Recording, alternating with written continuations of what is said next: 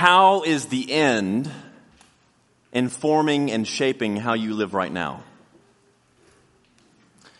For Megan and our family, for me and Megan, our family, this is something that we think about almost every day. Sadly, our time here at CHBC in DC is coming to an end. Lord willing, in January, a month from now, we will move to Fort Worth, Texas, with the hopes of planting Trinity River Baptist Church.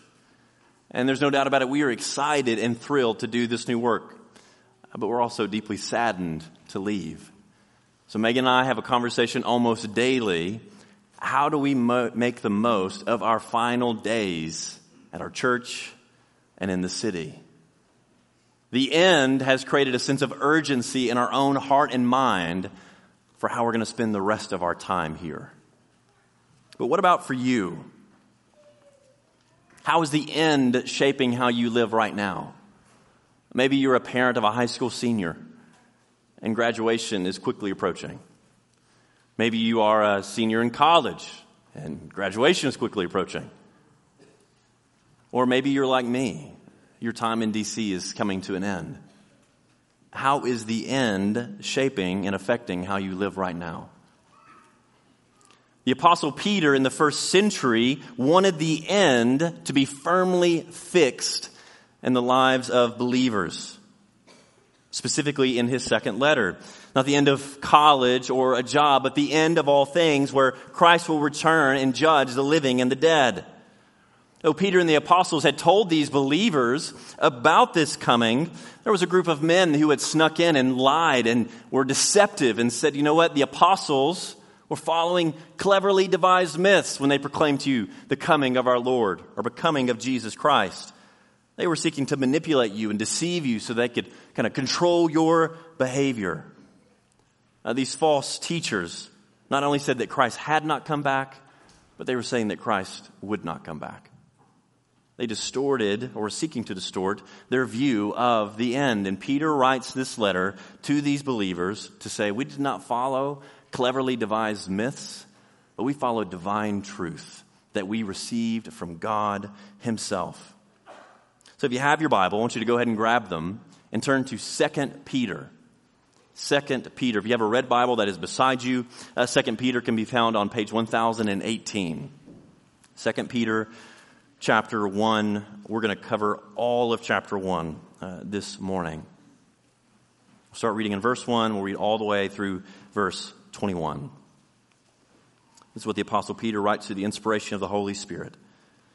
Simeon Peter, a servant and apostle of Jesus Christ, to those who have obtained a faith of equal standing with ours by the righteousness of our God and Savior, Jesus Christ. May grace and peace be multiplied to you in the knowledge of God and of Jesus our Lord. His divine power has granted to us all things that pertain to life and godliness through the knowledge of him who called us to his own glory and excellence, by which he has granted to us his precious and very great promises, so that through them you may become partakers of the divine nature, having escaped from the corruption that is in the world because of sinful desire.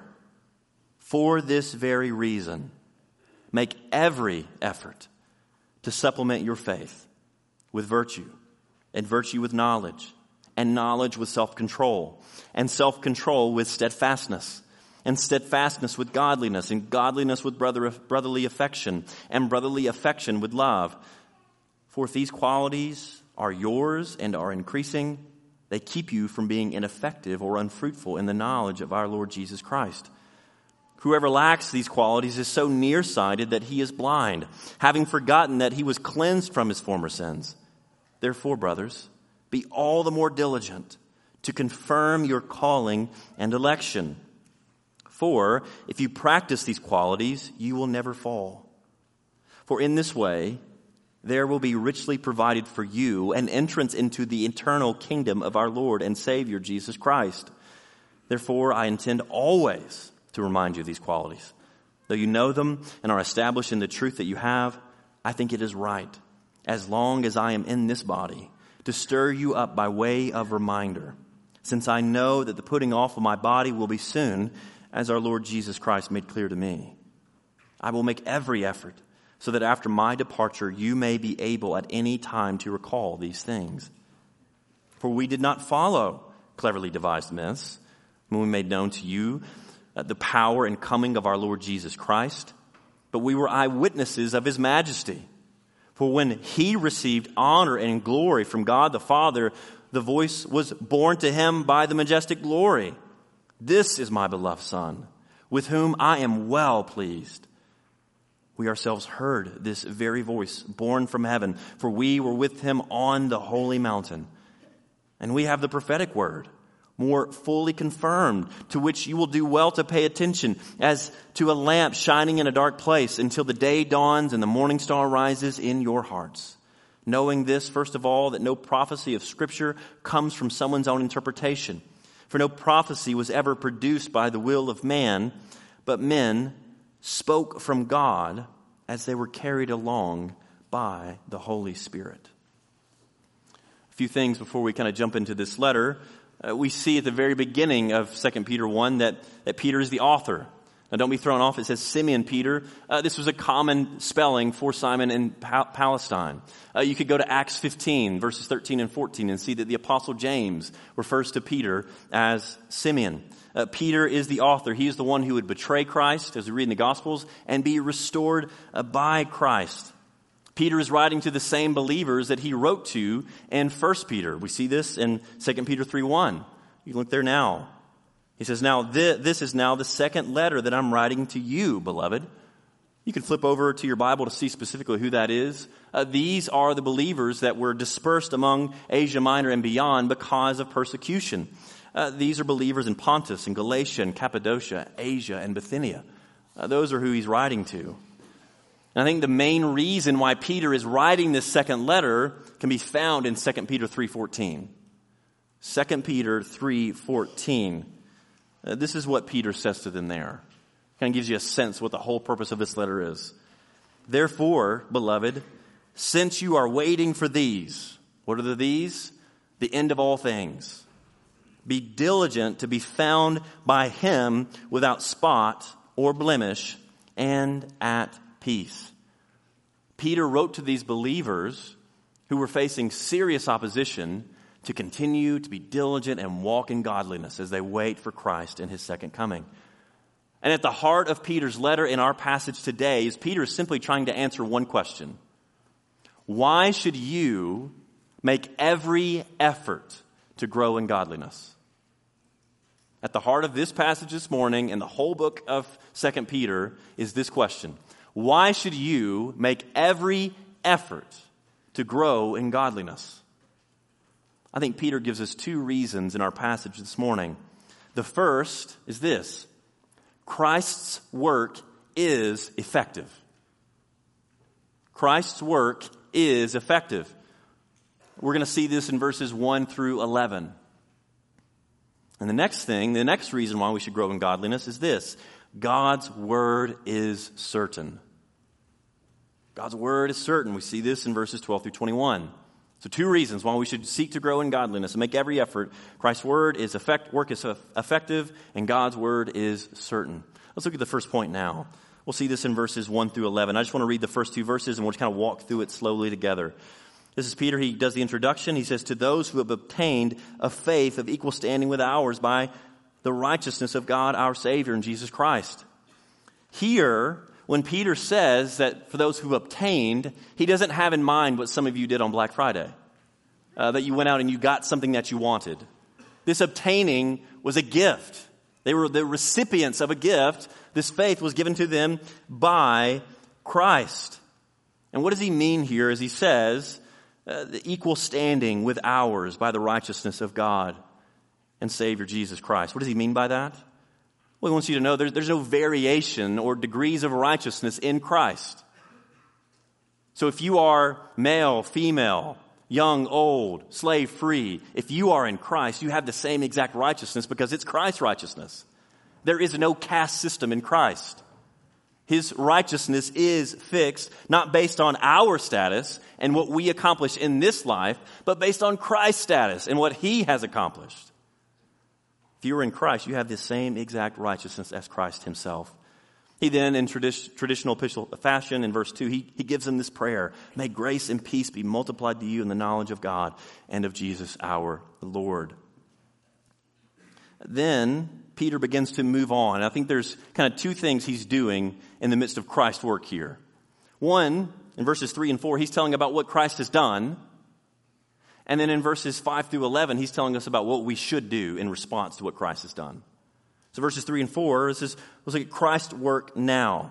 He says this in verse 3, His divine power has granted to us all things that pertain to life and godliness, through the knowledge of Him who called us to His own glory and excellence, by which He's granted to us His precious and very great promises, so that through them you may become partakers of the divine nature, having escaped from the corruption that is in the world because of sinful desire. Here in verse 3, I want you to get this. Peter is saying that Jesus Christ, who is equal with the Father, has in His divine power graciously acted in the lives of believers and saved us. And in saving us, He's given us all that we need to live a godly life. Simply put, your salvation was a divine act with a divine purpose. That's what Peter is saying. Christ has granted this to you, that your justification, your sanctification, your glorification are gracious gifts from God to us in Christ. When Peter says all things that pertain to life and godliness, I don't think Peter has in mind that once you become a Christian, all your earthly trials and afflictions go away. It kind of reminds me of one of my favorite movies as a kid. It was called Blank Check. I don't know if you're a child of the 90s, but it was just like one of the greatest movies of all time. There's this kid who has a bike. He's riding around a bank. Some criminal just kind of runs over him who's running from the police. And the guy just hands him a blank check to like, hey, here, pay for your bike. And the kid is just a genius. So he goes and buys a mansion and everything that he wants, right? Well, when we receive this faith, Jesus writes us a blank check, not for our earthly needs, but for our eternal needs. That's what Peter has in mind. Christ Jesus has granted us all that we need to be made right with God and then to live a life pleasing to God. That's what he's saying. When did we get this grant from Jesus?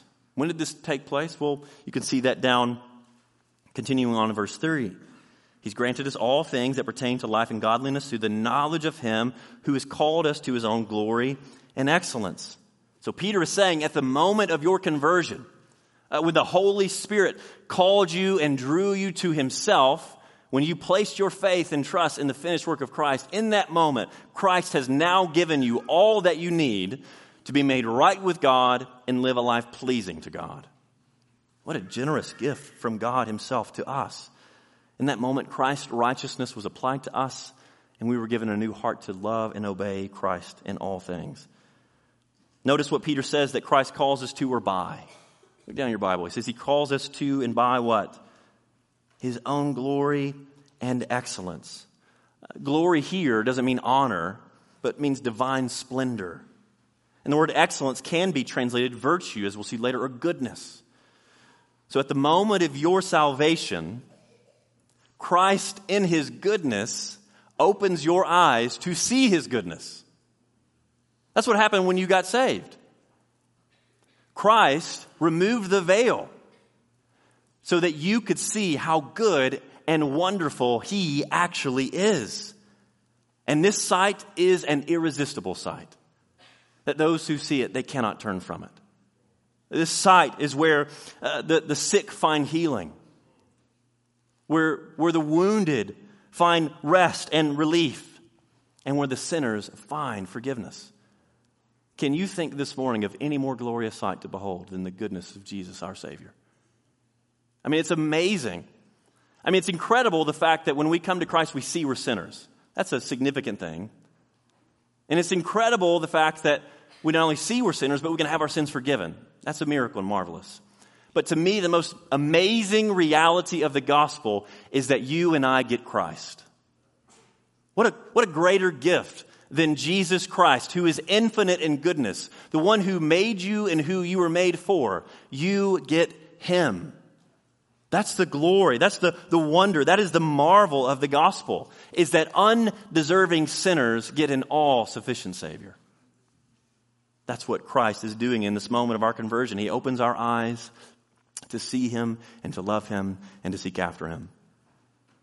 If you're not a Christian here today, we're so thankful that you're here. It's impressive that you would come to church on the Sunday after Thanksgiving. Well done. A lot of the Baptists haven't even done that today. But I'm curious, as you're thinking about Christianity, what do you think we're trying to offer you this morning? What do you think we're trying to convince you of? I think for a lot of people who don't know Jesus, they think that we're here to try to convince and control your behavior. And that really isn't it at all. We are trying to give you the greatest thing ever. That is Jesus Christ. There is none good, no, not one, except there is one, Jesus Christ, the righteousness of God. He is so good that he became sin, though he was sinless, to make us right with God. He needs nothing and no one, and yet he gave himself for us to draw us near to God. And so today, if you will turn from your sins and look to Jesus, you will begin to see how good he is. I imagine maybe even some among us today who the Lord might be calling to himself. Trust in Christ. Turn to him. There's no greater gift in this life than knowing Jesus Christ. If you're not a Christian, we have pastors at the door. There'll be members in the pews. We'd love to talk with you after about what it means to be a follower of Jesus. So I mentioned earlier that our salvation was a divine act for a divine purpose. What was that divine purpose? Well, we see it in verse 4. Peter writes this, by which, talking about Christ's own glory and excellence, by which he's granted to us his precious and very great promises, so that through them you may become partakers of the divine nature. Some of these promises in particular are the promises of the gospel and all that it entails. So that through the promises of the gospel, that we would become partakers of what? His divine nature. So the divine purpose in our salvation is that we would be made like him. To be partakers of the divine nature means that we will share in his moral purity and excellence. We don't become little gods when we become Christians. And we don't share in God's essence. But it does mean we share in his purity and his holiness and even parts of his glory. In the words of John Calvin, I think is helpful. He says, when divested of all the vices of the flesh, we shall be partakers of divine and blessed immortality and glory. So as it to be, as it were, one with God, as far as our capacities will allow. That's what's happening when you become a Christian. You are beginning to partake in the divine nature, share in the glory of Jesus. He is transforming you. As Apostle Paul says in 2 Corinthians 3:18, he says, and we all, with unveiled face, beholding the glory of the Lord, are being transformed into the same image from one degree of glory to another. For this comes from the Lord who is the Spirit. Because we are in Christ, we are being made perfect, and we will be perfected when Christ returns. There's coming a time when our struggling and striving with sin will cease. And we know we are being perfected because Peter tells us that we have escaped. Look there in verse 4. We have escaped from the corruption that is in the world because of sinful desire. That is an evidence of us that if we're not dead to our sins, if we're not enslaved to our sins any longer, that is an evidence that God is perfecting us in this life, and we will be made perfect in the end. Peter here tells us that our salvation is granted to us and fixed by Christ. And more specifically, not only is it fixed by Christ, this salvation that Christ has granted us is effective to sanctify us as well. What Christ is doing in our life isn't just that one moment at conversion. It is continuous throughout our lives until we are in the presence of him. Christ is working to make us holy and will make us completely holy and finally holy in the end. So here we've looked at what Christ has done in verses 3 and 4. Now Peter transitions to what our response should be. Look at verse 5 through 7 here. This is Peter saying, here's how we as believers should respond to all that Christ has granted us. Look at verse 5. For this very reason, because of what Christ has done, make every effort to supplement your faith with virtue, and virtue with knowledge, and knowledge with self-control, and self-control with steadfastness, and steadfastness with goodness, and goodness with brotherly affection, and brotherly affection with love. Peter says, because we have received so great a salvation, and because we have been granted all that we need to live a godly life, we should make every effort to live a life that shows we have been united with Christ. That's on us. That's what our response should be. Not only is Christ's work ineffective in saving us in the moment, it brings about not only our right standing before God, but our right living in this life. Christ granting us all that we need brings about our right standing before God and our right living in this life. And Peter simply here is calling believers to live what they already are before God. Saying, live out what you already are, righteous. That's how we are before the Lord. Because it's fixed because of what Christ has done. Here in this portion, we see both God's sovereignty over our salvation and our responsibility to live out our salvation. So what's happening here? There's a reason Jesus said, who would ever come after me must deny himself, carry his cross, and follow me. Jesus is the one who calls, but we must follow. We're held accountable to do that. I think this is the reason why Peter says, make every effort. Following Jesus is not an effortless task. Being sanctified is both wonderful and difficult all at the same time. It is challenging, it is difficult, it is arduous. And it would be super easy if we were sanctified via injection. Right? How great would that be? You show up on Sunday, Dr. Mark and Dr. Bobby give you a little jab of sanctification, you're good for that week. How great would that be? But we're not sanctified via injection, but via crucifixion. Christ said, anyone would come after me, he must carry his cross. Deny himself, carry his cross, and follow me. I don't know if you know this yet or not, but your sin will not go without a fight. Satan does not want to see you sanctified. The world does not want to see you sanctified. It is a difficult and arduous task, and we must make every effort to live out what Christ has already purchased for us. This is a reason why J.C. Ryle would write to believers, there are no spiritual gains without pains. Brothers and sisters, we need to make every effort because this is what Christ has saved us for. Saved us to do is to live a life of godliness and faithful unto him and while we wait on him. Christ carried his cross to Calvary for us, and we get to carry our cross to heaven for him. So the next time you are tempted in sin to think something, to look at something, to say or do something, you need to have this phrase in your mind, make every effort. Christ made every effort for me. Now I get to make every effort for him. So church, how are you doing in making every effort? How would you answer that question for yourself today? How are you making every effort? What has God given us to make every effort? Well, the simple answer is this: God's given us the means of grace. If you're at church this morning, praise God. You are currently making every effort to walk in holiness. Praise the Lord. It's a really simple and low-hanging fruit. Going to church is a wonderful way to continue to grow in godliness and make every effort. Take advantage of the means of grace of reading the Bible and praying and gathering with the church on Sunday and singing and holding believers accountable. Have you ever noticed that the more you take advantage of the means of grace, the more evidence of God's grace you have in your life? It's kind of a simple formula. It's not perfect, but the more we take advantage of these means that God's given us, the more that we grow in godliness and see grace in our own lives. Brothers and sisters, I would encourage you to consider your life today and how you're making every effort. There's some of us among us today that we've been apathetic spiritually.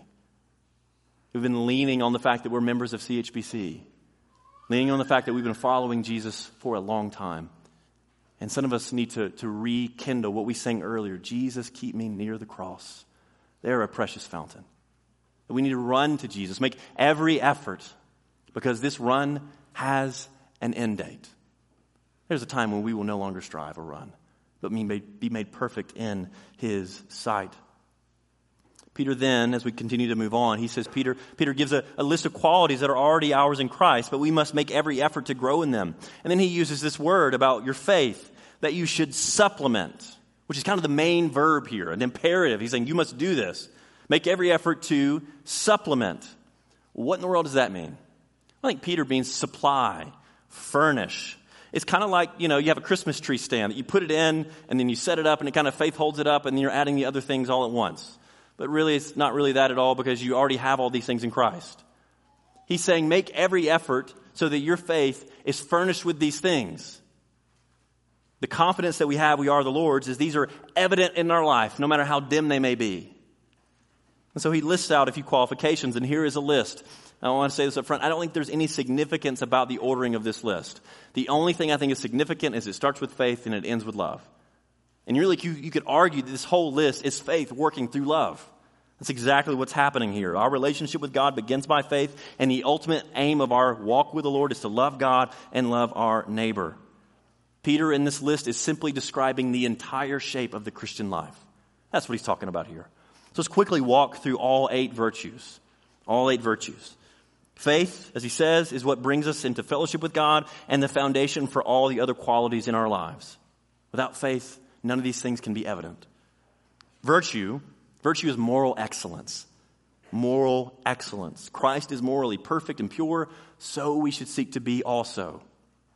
Knowledge, we are to continue to grow in the knowledge of who God is and His Word. Who He is, why He saved us, and how we're to live in His world. Don't be apathetic in knowledge. Continue to be zealous in knowledge. Self-control means self-restraint. Knowing God should produce an ability in our lives to put sin to death and to walk into holiness. And what is knowledge without self-control? It's useless. Then Peter lists steadfastness. Steadfastness simply means endurance. What is self-control without endurance? And Jesus tells us that those who are truly His will endure to the very end. Then he lists godliness. And really, you could just say this whole list, sum it up with godliness. Continue to grow in godliness. That is kind of devotion, inward and outward devotion towards God. This is something we should make every effort to grow in. The next is brotherly affection. This could be love for all people, but I think specifically he has in mind love for the church. Continue to make every effort to grow in your love for the church. Jesus says this in John 13:35. By what? Your love, all people will know that you're my disciples if you have love for one another. How do you think we're doing loving one another right now as a church? You think it's evident to those around us that we are Christ's disciples by our love for one another? And then he ends with love. That we should be eager and ambitious to continue to grow in our love and affection for God.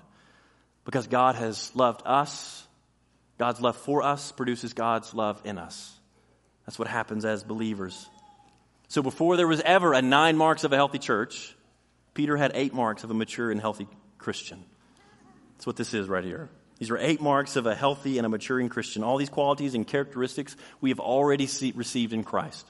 We're not waiting to download the next thing in the list. These are ours, and we should make every effort to grow in these areas. Brothers and sisters, I would encourage you, maybe take this list home this week. Pray through 1 or 2 a day. Try to evaluate, how are you doing in these areas? What ways do you need to grow? Maybe invite another believer that you trust to kind of give you an inventory as well, to say, here's how I'm doing. Now you can speak into my life. Invite people in your life so that you can make every effort to continue to grow in godliness. The next thing I want you to notice is this. Next, what Peter says about those who have these qualities versus those who don't have these qualities. We see this in verse 8 and 9. He says this, for if these qualities are yours and are increasing, they keep you from being ineffective or unfruitful in the knowledge of our Lord Jesus Christ. Whoever lacks these qualities is so nearsighted that he is blind, having forgotten that he was cleansed from his former sins. Peter says that those who are marked by these qualities, they are doing exactly what Christ saved them for, and those who aren't are either confused or deceived.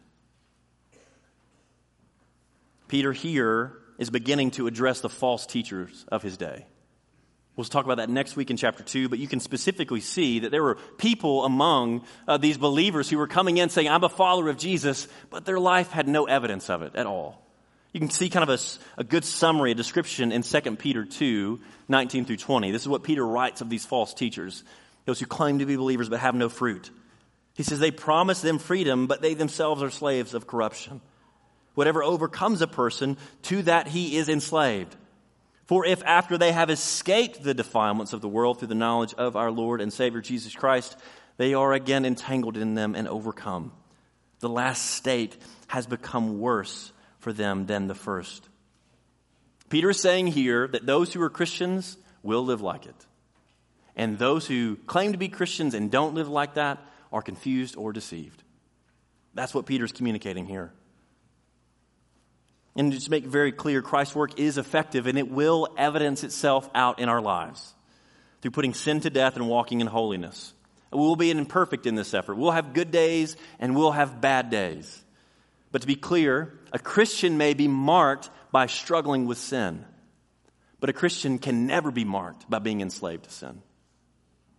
Struggling means there's life in you and that you're seeking to put it to death, no matter how great the struggle might be.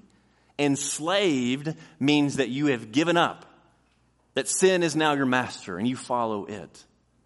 Something we need to be reminded of as we consider this letter. Because of this, Peter says, therefore, because those who are Christians live like Christians, be all the more diligent to confirm your calling and elections. What he says here in verse 10 and 11. Well, what in the world does that mean? What does it mean to confirm our calling and election? He says, be diligent. This is the second imperative he gives in this letter. Be diligent, be zealous to make every effort. But how do we, as fallen and fickle people, learn what God has done something in eternity past, that is election, and what he's doing in the world now, which is calling? How do we know this? And I imagine there's probably dozens of people in this room who you want to know the answer to this, because you're here struggling with assurance. You want to follow Jesus, but there's just not much evidence, you feel like, in your own heart and your own mind. So what is the answer to this question? Well, I think Peter's answer is this. We confirm our calling and election by practicing these qualities. We confirm our calling and election by practicing these qualities. I think this is more evident when you look at the second half of verse 10. Look there now. He says this, for if you practice these qualities, you will never fall. Fall from what? Fall from following Jesus. Fall away from trusting in him. Turn from Christ, apostatize. You can't fall from something you did not have or someplace you've never been. So for those who are here struggling with assurance, if you say, I'm a follower of Jesus and I believe in his life, death, and resurrection, and I'm trusting in his finished work, I'm following after him, I'm seeking to live a life pleasing to him, and yeah, I see some of these qualities in my life, though they may be imperfect at times, brother and sister, be encouraged. That is evidence of God's Spirit within you and God's mercy and grace towards you. That's something we should rejoice in. And that's what our job is as a church, is to affirm these qualities in each other's lives. Because these are evidences that we are the Lord's. Obedience doesn't save us, but it does say something about us and about who we follow and what we do. As one commentator put it, objective obedience is the foundation for subjective assurance. Us following after Jesus and trusting him is affirmation that we are the Lord's. So if that's you today, keep going, keep trusting, keep walking in faith and obedience. But not only does Peter say that these qualities in our lives give us assurance, in verse 11 he tells us they also assure us and guarantee our place in Christ's eternal kingdom. He's saying that those who practice these things have great assurance that Christ's kingdom is theirs. And that their labor is not in vain. That the striving and the running against sin, the fighting against sin will cease. And one day we will behold our Savior in the presence of Christ. We will see him, and the presence of sin will have no place in us. For those among us who are kids and teenagers, have you ever asked yourself the question, how do I become a Christian? What do I have to do to be a Christian? That was something I wrestled with forever. Unfortunately, I grew up in a church that put the assurance on me and what I did in the moment of when I prayed this prayer. That is not at all biblical. So here's how you become a Christian. Realize you're a sinner and put your faith in Jesus. Saying the only way I can be made right with God is through trusting in Jesus. Believe in him. Believe in what he's done and what he will do. And the way that you'll know your belief is genuine is when your parents start to tell you to do something you don't want to do. And you begin to go, you know what, I don't want to do this, but I know that doing this honors Christ. So I'm going to follow what he tells me to do. Or the next time your friend or sibling sins against you, instead of being angry and responding in anger, saying, I'm going to forgive you because I've received forgiveness in Christ. And the next time you sin, instead of lying about it or hiding it, bring it to the light. Bring it to Jesus, because you know that you have received all that you need for life and godliness in him. If you have questions about what it means to follow Jesus as a Christian, you can talk to your parents. And parents, if you don't feel greatly comfortable talking to your children about it, meet with one of the pastors. We would love to talk to you and your kids about what it means to follow Jesus Christ. Why should we make every effort to grow in godliness? Because Christ's work is effective. It is producing fruit in our lives. We are working alongside him as he works in us. And that fruit assures us that we are the Lord's. Peter gives us another reason why we should grow in godliness. Because God's word is certain. God's word is certain. We'll see this in verses 12 through 21. First, we're going to look at verses 12 through 15. Look there now. Peter says, "Therefore, I intend always to remind you of these qualities, though you know them and are established in the truth that you have. I think it is right, as long as I'm in this body, to stir you up by way of reminder, since I know that the putting off of my body will be soon, as our Lord Jesus has made clear to me. And I will make every effort so that after my departure you may be able at any time to recall these things." First here, Peter reminds them of the goodness of reminders, the kindness of reminders. Peter reminds them and affirms them what they know and what he's telling them now is not brand new information. Like, he's already told them. They have the truth. They're established in it. And he's saying, as long as I'm in this body, or literally in this tent, before Christ takes me, as he's told me that he would, I will continue to remind these things. So don't doubt them. Don't turn from them. You have all that you need, regardless of what those around you say. This sounds very similar to Jude 3, where Jude writes, "Beloved, although I was very eager to write to you about our common salvation, I found it necessary to write appealing to you to contend for the faith that was once for all delivered to the saints." Basically what Peter's saying, you already have what you need. Don't doubt the instructions. Christ has already given them to you. It's like this. I am notoriously bad with instructions. I love to put things together just without instructions. I never feel more afflicted and sanctified than when I'm putting a piece of IKEA furniture together.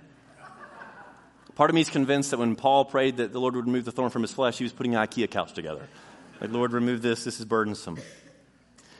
And part of the issue is I'm convinced in my mind, for whatever reason, that some engineer has left out some instructions or some supply that I need to complete the task. That was kind of a sick joke on me, right? But the problem ordinarily is not with the instructions. The problem ordinarily is my belief that the instructions have given me everything that I need to finish the task. And brothers and sisters, the problems we face in this life will never arise because God has not given us all that we need in His Word. He has spoken and He's given us all that we need to know Him, to be made right with Him, and to live a life pleasing to Him. And one of the things that pastoring has taught me is that more times than not, Christians know the truth. They just need to be encouraged in it.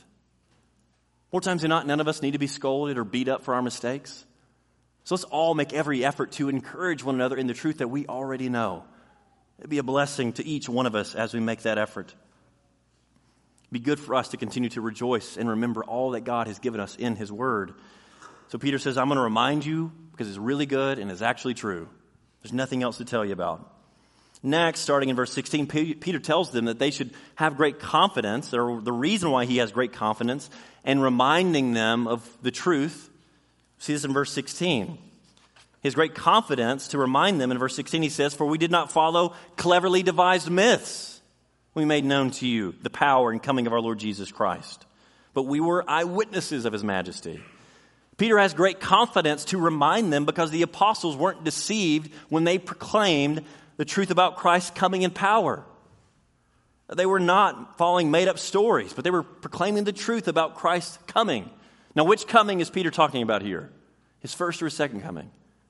Well, I think in particular, Peter has in mind Christ's second coming. I think the Greek makes that clear, but also I think if you read the entirety of the letter, you'll see that Peter is addressing what some of the false teachers were saying about Christ's coming. We see this in verses 3 and 4 of chapter 3. There Peter writes, "Knowing first of all that scoffers will come in the last days with scoffing, following their own sinful desires. They will say, 'Where is the promise of His coming?' For ever since the fathers fell asleep, all things are continuing as they were from the beginning of creation." See, men had crept in among these believers and were beginning to try to alter or distort their trust in the fact that Christ would come again. And so for the rest of the time on, in verses 16 through 21, Peter lays out why Christ's second coming is a certainty. Well, it will take place. And the first argument that Peter makes in verse 16 through 18 is he was an eyewitness of Christ's transfiguration. Just as we read about earlier with Grace. See that in Mark 8. We're about to turn there here in a moment. We see this in verse 16 through 19. We were eyewitnesses of his majesty. They saw and heard Christ transformed, and they heard the Father's voice from heaven, seeing him being glorified. Now, the interesting thing is this. Why is the transfiguration justification for Christ's second coming? Why is Peter going there? Let's flip over there now to Mark chapter 8. Just go ahead and flip in your Bibles to Mark chapter 8, where Grace read earlier.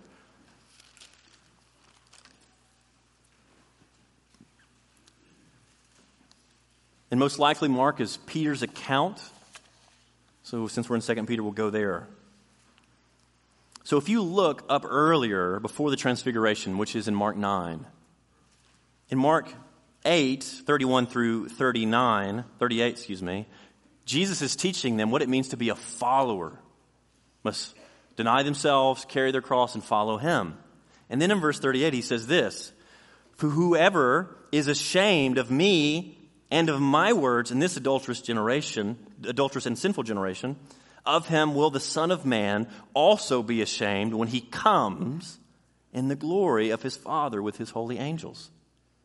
And then he goes on and he says something that has confused me until this week. He said to them, "Truly I say to you, there are some standing here who will not taste death until they see the kingdom of God after he's come with power." Well, who in the world would see the coming of God after he's come in power? Well, I think if you keep reading, it says this, "After 6 days, Jesus took with him Peter, James, and John and led them up a high mountain by themselves, and he was transfigured before them." So who would be those people who would see Christ coming in power before they tasted death? Well, it's Peter, James, and John right here on the Mount of Transfiguration. He was transformed. He was glorious. His clothes were so white as no one on earth could bleach them. And there appeared to them Elijah and Moses. And they were talking with Jesus. And I always love this. Peter just starts talking because it's awkward in this moment. He's like, "Oh, we should build some tents right now. This is a good thing." But he says he was terrified. And a cloud overshadowed them. They heard a voice. "This is my beloved Son. Listen to him." And suddenly, looking around, they no longer saw anyone with them but Jesus. So at the Transfiguration, we're seeing that Jesus is greater than Moses and Elijah. At the Transfiguration, we're seeing that Jesus is the fulfillment of the law and the prophets. But also in the Transfiguration, Jesus is teaching us something about what it means that he will come in the glory of his Father. And in this moment, I think this is really helpful to understand. In this moment when he's glorified, this is not something brand new for Jesus. Like in this moment, like he's finally been glorified. No, it's more of a moment of revelation, revealing who Christ has been for all eternity. Him sharing with the glory of his Father has been something that he has had for eternity. And it's something that will be manifested on the last day. So Peter's saying, look, I know these false teachers are saying this about Jesus, but we've seen him glorified, and that's a certainty that he will come and judge the living and the dead. Judge the living and the dead. So Peter talks about his Christ's transfiguration, his affirmation that Christ will come again. They've seen him glorified. And then he goes on to begin to talk about the prophetic word of God. So not only is it transfiguration, justification, that we know Christ will come again, but the prophetic word. Peter says, if you don't believe me, we'll look at the prophetic word. It affirms everything that we saw. We've not been deceived. Christ was transfigured before us. And apparently these false teachers were saying the Old Testament was not reliable. And he's saying, no, it is absolutely reliable. God has spoken and God has confirmed all that he's doing in world history in and through his Son. One author, I think, helpfully says this, that the transfiguration is God's own exegesis of the prophetic word. So God, at the transfiguration, is confirming all that he has been saying throughout centuries about what he's doing in the world. That all things would be united to him through his Son, Jesus Christ. And Peter tells them here in verse 19 that they should pay attention to this word. He says this, you can kind of flip over back to your Bible there to 2 Peter. He says, he heard the voice, "This is my beloved Son with whom I'm well pleased," is verse 17. "We ourselves heard this voice born from heaven, for we were with them on the holy mountain. And we have the prophetic word more fully confirmed." I think he's just saying this affirms what we saw and experienced. Then he says, "To which you will do well to pay attention as a lamp shining in a dark place until the day dawns and the morning star arises in your hearts." So how long should believers pay attention to God's word? till they're transformed into the image of Christ. So brothers and sisters, what has your attention right now? What has been on your mind more than anything else this past week? Maybe what's happening on the Hill. Maybe it's the state of the economy. Maybe it's something else in your life. I would encourage you, just like Peter encouraged these believers, pay attention to that which will do you spiritual good now and for all eternity, the Word of God. Continue to look to it and continue to trust it. Build your life around God's Word. Why is God's Word a trustworthy foundation? Well, Peter tells us on in verses 20 through 21. He says this, knowing this, first of all, that no prophecy of Scripture comes from someone's own interpretation. For no prophecy has ever produced by the will of man, but men spoke from God as they were carried along by the Holy Spirit. Regardless of what these false teachers say, God's Word was not man's invention. And here when Peter says no prophecy of Scripture comes about from man's own interpretation, I don't think Peter has in mind man's ability to read the Bible and understand the Bible. It could be. But I think more specifically, he has in mind how we actually got the Bible. He's saying that no prophecy of Scripture comes from man's own will, their own ability. It comes from something greater than man, God himself. See, when God gave us his word, it's not like the telephone game when you play as a kid. Where he's like spoke to one and he got a hopes that it makes it through like the 27 children. And you know, those people who kind of intentionally change the word like I was as a kid, like, you know, he hopes that it makes it through. Yeah, that's not at all how it happened. God has inspired men in their own abilities, their own thoughts, their own styles to write his word in the exact way that he wanted it written. Inspired by God, written by men. And just think about this, the incredible nature of the Bible. I mean, this was written over a span of over 1,600 years by almost 40 authors on 3 different continents. And the message has not changed. The message of the Bible is unified and it is clear. If it was going to be messed up, it could have been done, but it couldn't be done. Why? Because God was the one inspiring it. God has spoken. And what he wanted to be said has been said. And we can trust it. You'll find no clearer teaching in the Bible for how we got the Bible than here in 2 Peter 1. Scripture was birthed out by the Spirit of God, carrying men along with their own personalities and ability, writing down exactly what God wanted them to say in their own unique way. God inspired it exactly how he wanted it written. Men moved by the Spirit of God. God's word came forth, and it has accomplished its purpose. So church, this is a basic encouragement. But when the world feels chaotic around you, continue to trust God's word. When temptation feels heavier and seems heavier than it's ever been, continue to trust God's word. And as long as God gives you life and breath, continue to trust God's word. It will surely do you good.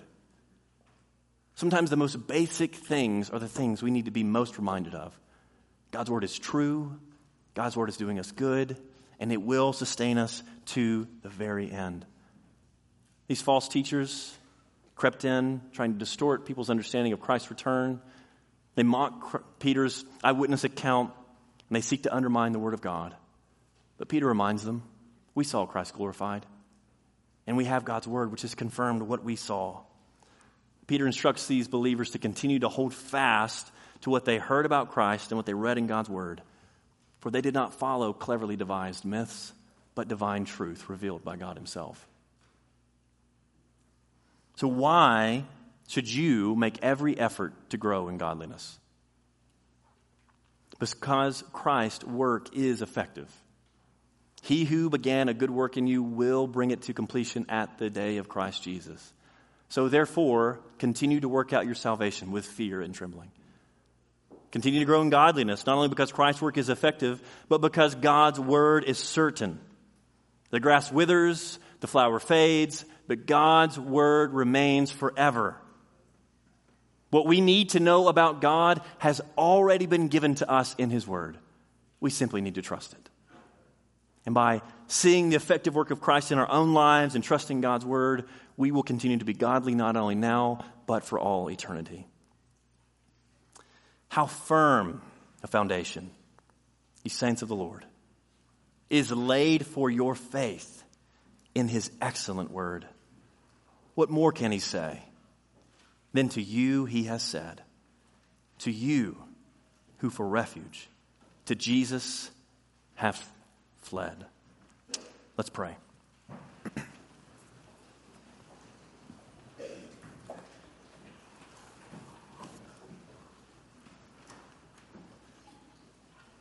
Father in heaven, we come before you only in the name of Jesus, who has granted us all that we need to be made right with you and to live a life pleasing to you.